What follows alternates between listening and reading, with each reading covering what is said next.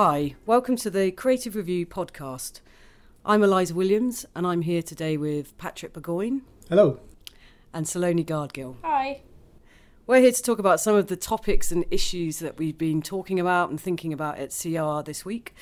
And this time round, we're going to talk about comedy in advertising and where it's gone, and the mystery of the Instagram star Little Michaela. And finally, we're going to discuss the London Transport Museum's depot, which is out in Acton, which I visited this week.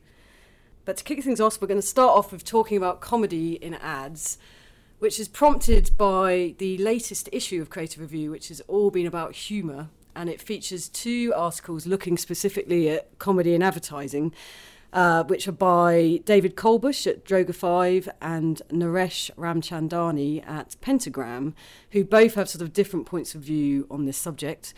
The initial subject was actually prompted really by a lot of conversations in the office, though, about the lack of comedy in advertising today, and a lot of moaning on my part about the sort of tendency of ads to be very about sort of goodness and worthiness and serious topics these days, which has led to some very good advertising and some very strong, often award-winning work, but has also taken a bit of the fun out of advertising that I remember certainly associating with ads when I was younger, and even sort of, I don't know, like last 10 years ago, you saw a lot more kind of entertainment and comedy coming through. So these articles look a little bit at why that doesn't exist so much, and maybe Patrick, you could talk through some of the points that Naresh and David say. Yeah, I mean, I think it's important to say that there are still funny ads being made, but as Eliza was saying, it doesn't necessarily feel like it's the thing that the industry wants to celebrate or to be known for. And I started writing about the advertising world in the 90s, and I don't want this to sound like it was all better in my day kind of thing, but back in those days, there were agencies that were known for comedy. So things like Cliff Freeman in the States, known as the comedy agency. If you wanted to write comedy, you'd go and work for that agency, consistently produce fantastic stuff. That seems to have gone out of the window.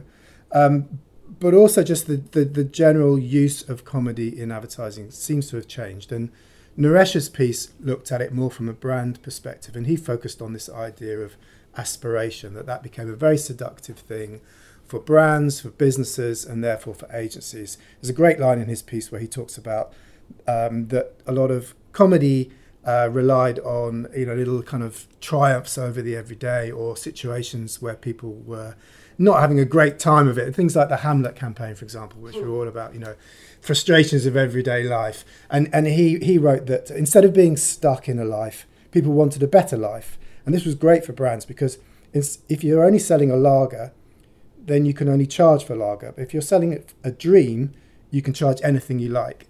And so this idea of aspiration taking hold was very, very powerful, and it led to brands perhaps moving away from humour, from laughing at themselves, from laughing at life. Yeah.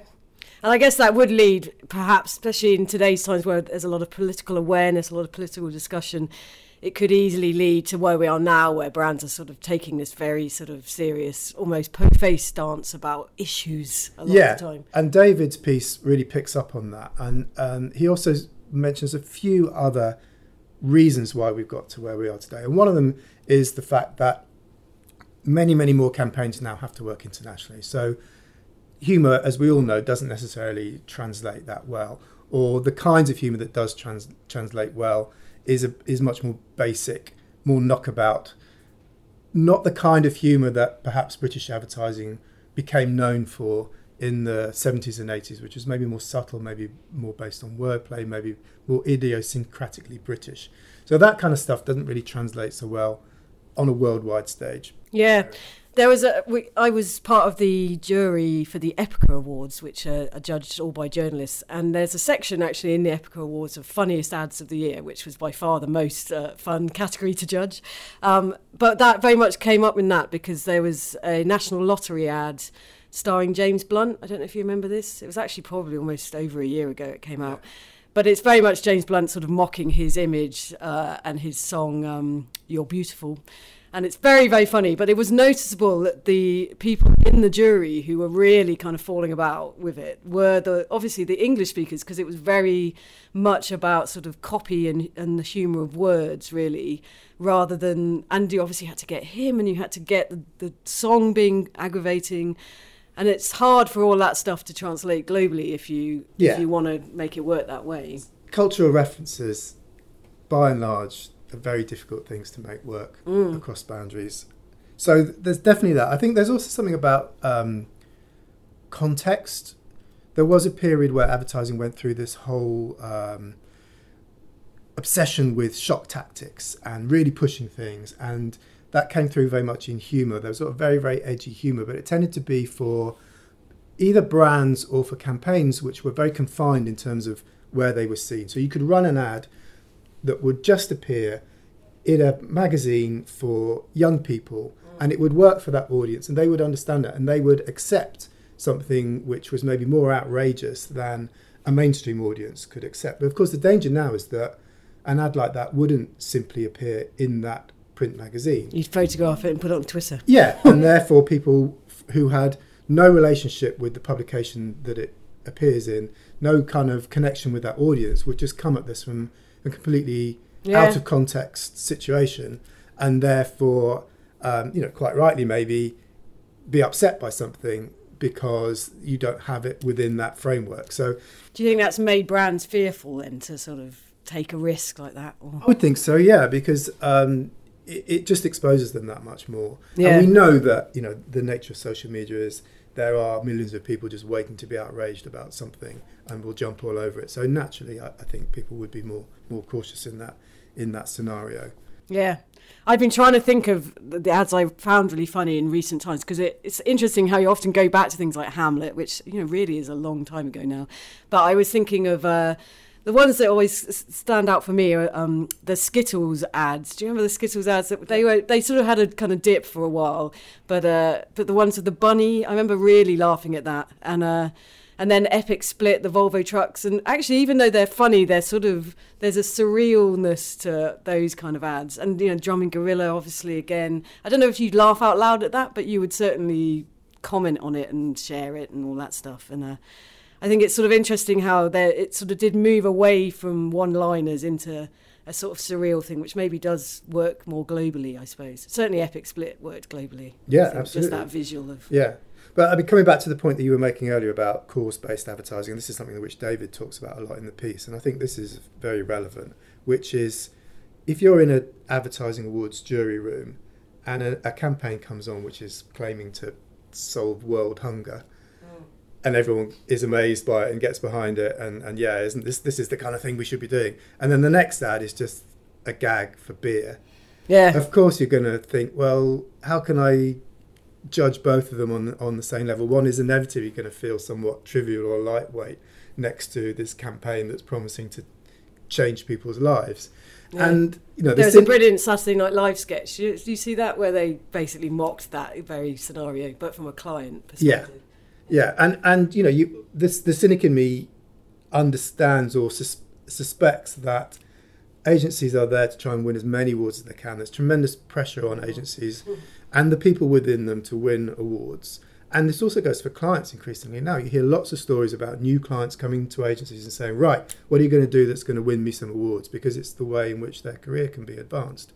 So it's natural that they will go with what they feel is the prevailing direction of stuff that wins awards, and stuff that doesn't seem to win awards, less of it will get made. So as long as there is this shift towards cause-based advertising, doing good, that wins awards, irrespective of its actual impact in the world, I have to say. Well, I know that's sort of another point, is how much of these things actually reaching the wider world. Yeah. And the wider world needs some laughs. Come on, marketeers. Exactly. There's another thing which I wonder as well, which is a kind of more general piece about the direction that comedy is going in, particularly TV comedy, which is, there's a cliche now about modern comedies being comedies that actually aren't funny or have no jokes in them. There's a bit of tragedy there often, isn't there? Yeah, and when you see the kinds of things that are getting commissioned and getting critically lauded, whether it's Catastrophe or whether it's Fleabag or any number of Netflix shows, it's a different type of TV comedy. It's certainly moved away from sketch-based comedy or catchphrase-based comedy. Yeah. So I wonder whether some of that is more difficult to translate into advertising, and therefore going back to more kind of traditional type comedy doesn't feel like it reflects the culture so well. So maybe it could feel a little bit old-fashioned, and maybe that's why it doesn't get made. I just wonder whether there's some shifts in the sort of more general kind of comedy universe which make it more difficult to make humorous ads. Yeah, I think very possibly. Oh, very interesting. I think we're going to now move on and bring Saloni in and talk about little Michaela, who you may or may not have heard of. I have to be honest and say that I hadn't heard of her until this week when an article was written for our website by Florence Evans, who's a planner at Iris, who pointed out this new Instagram influencer, Lil Michaela, who has garnered about 1 million followers. Is that right, Saloni? Well, I'll give talk me the background. Yeah, I'll give you the background.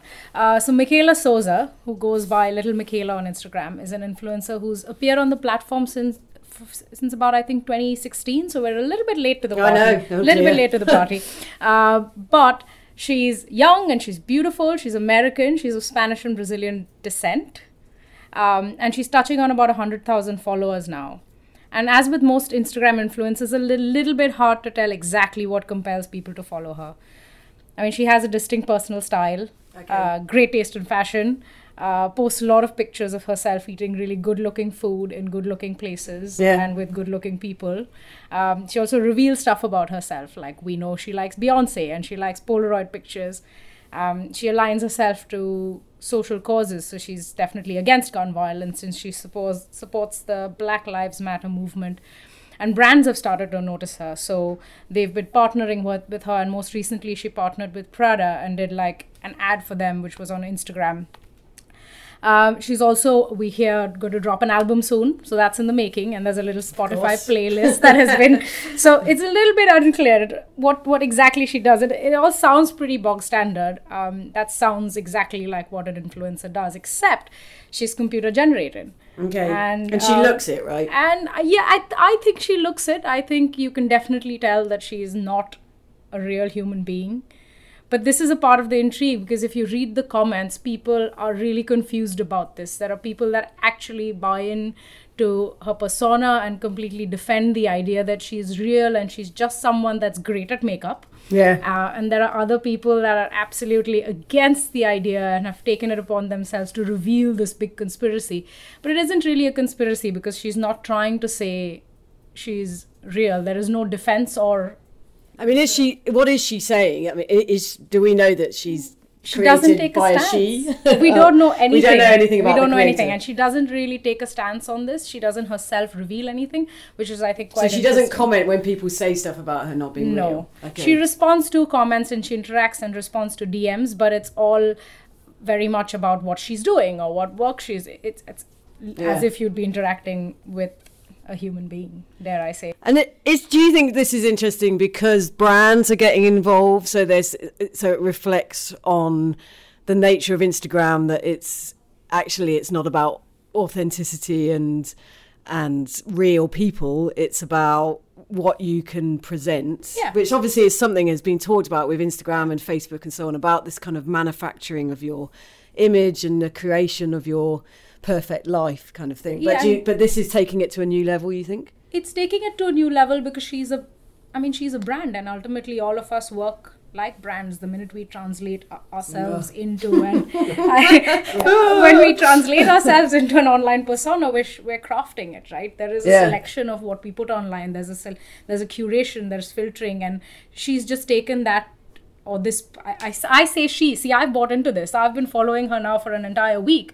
And I really hesitate to not refer to her as she. I refer to her as she. I say, I look at a photograph and then go, oh, that's what she's up to today. Yeah. So that's an interesting one that I'm fully aware, and yet I'm buying into it. Yeah, it's interesting because there's been sort of literary versions of this in history, and there's been art frauds and art fakes, and I mean, I guess part of the interest with Instagram is that it is so regularly updated. So you don't, when there's been a literary fraud, it's been a book maybe that's written But with Instagram, you can kind of actually invest in them over time. Maybe that's the difference with this channel over others. I think it's definitely the investment, and I think it's the idea that it's the people that make this character, because it's all in our reaction to them, or it's all in our response to them. Yeah, so you're shaping it too. You're shaping it too, and if you react to something positively, then that person does more of it, and that's actually no different from a human influencer. Yeah. Because if you like them in doing certain things and you like them supporting a movement, they're likely to do more of it to get more support. And in a way, that mechanism, it's the mechanism, isn't it? And the mechanism's really similar. Yeah. And it reminded me a lot of this. It got me thinking about, and the article as well mentions that this isn't actually a new phenomenon, as you've said. Yeah. It's even not a new phenomenon in the digital space, I think, because there's a really interesting documentary on Netflix called Darknet, which follows a series of different people doing different things on the internet. And one of the things they discuss is this Japanese game called Love Plus. Now, Love Plus has existed for at least 5 years, maybe a little bit more. And what this game is that it allows Japanese men, exclusively men play it, it allows you to form a relationship with one of 3 women that are characters in this game. So there are 3. They're called Rinko, Nene, and Manaka. And you get boyfriend points for how well you interact with one of these 3 women. You enter this scenario where you're in a high school and you can form a relationship with one of them. And interestingly, almost everybody chooses to form a relationship with Rinko. So she's the popular one, and everyone forms their version of Rinko. So your reaction to her is shaping this character. Okay. And the game can go on for years and years. And there are men that legitimately prefer this as a relationship because... Well, there was the Spike Jonze film as well about her that was also about a similar thing. Yeah, but what they prefer it because it's less messy. It's less messy. They're getting gratification. So it's about that. What are you getting out of this? As a follower, what are you getting out of the Little Michaela phenomenon? That's what I find interesting, because I only discovered it this week. I haven't really been invested in it so much, but it makes me feel uncomfortable in the way that I think a lot of stuff that is manufactured, but it's sort of manipulating you a bit. I think it does, and obviously all the stuff at the moment about social networks, there's a lot of negative talk about how much we're being sort of manipulated. So in that context, it feels a bit uncomfortable, but maybe it's more innocent than that. I don't know. We're gonna have to wait and see. Yeah, I want to see. Do you think she'll be exposed, or will expose Okay, so herself? this is something that's really, really interesting, and that's so interesting that we're recording this podcast today, because last night Michaela was hacked. Okay. And little Michaela was hacked by another avatar who was called Bermuda is Bay. And so is that a male or female? That's a woman as well. Okay. But she's pro-Trump, and she's... Has Little Michaela expressed any political views? Yes, Little Michaela is very much... Yes, yeah, okay. Black Lives Matter. She's very much against gun violence. She's very much for policy change. Whereas Bermuda's Bay is the sort of antithesis of that. Okay. And she hacked Little Michaela's account for a few hours last night, and I was there watching it, panicking, going, oh my God, Little Michaela's gone. Did you feel emotionally distressed? I did. And this was just from a week of following Little Michaela. So... Okay. I'm See, I think that's what's really interesting here, that the sort of narrative possibilities of these constructed personas are kind of fascinating. So now that you've built this community around this persona and people are starting to care about her, you could take her in all sorts of places. She could be in danger. She could be, doing all kinds of activities that people will go along with and be invested in. Yeah.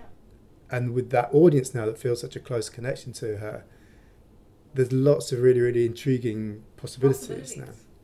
Yeah. Very interesting. Very interesting.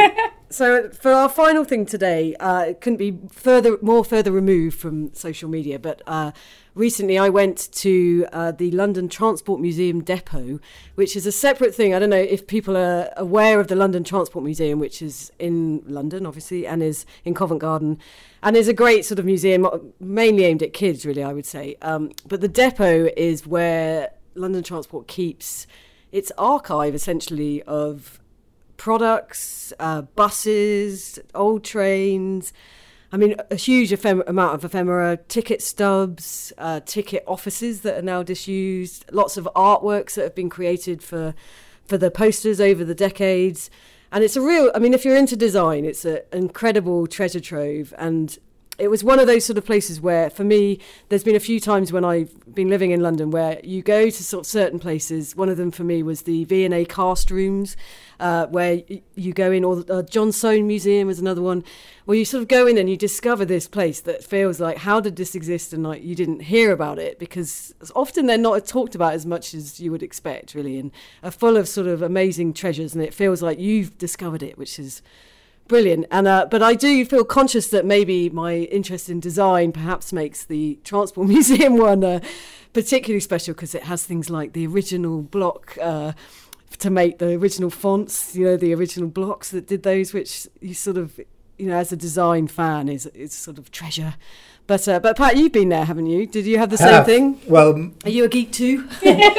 My son probably won't thank me for mentioning this now that he's 18 years old, but when he was little, we had season tickets to the Transport Museum. Oh, and we would literally go every other week. He was utterly obsessed by the Tube, by anything to do with London Underground.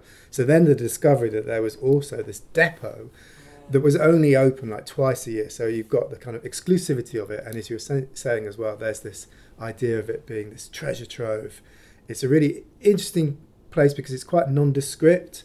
It's in this big grey hangar of a building. Yeah, you wouldn't. And Acton isn't necessarily. Well, I mean, you know. Apologies to our listeners in West London. But it's not somewhere it's not a destination. Yeah, London so you've got this whole kind of drama of going there at the appointed time to this weird place. And it is, as Eliza's saying, just chock full of the most amazing stuff, all these incredible old signs and trains you can sit on and models of the stations. And when we went as well, there were about 4 or 5 model train clubs who had put up their sets for the day and were running the trains. And, you know, Dan's eyes were out on stalks. He just thought this was the most amazing thing ever.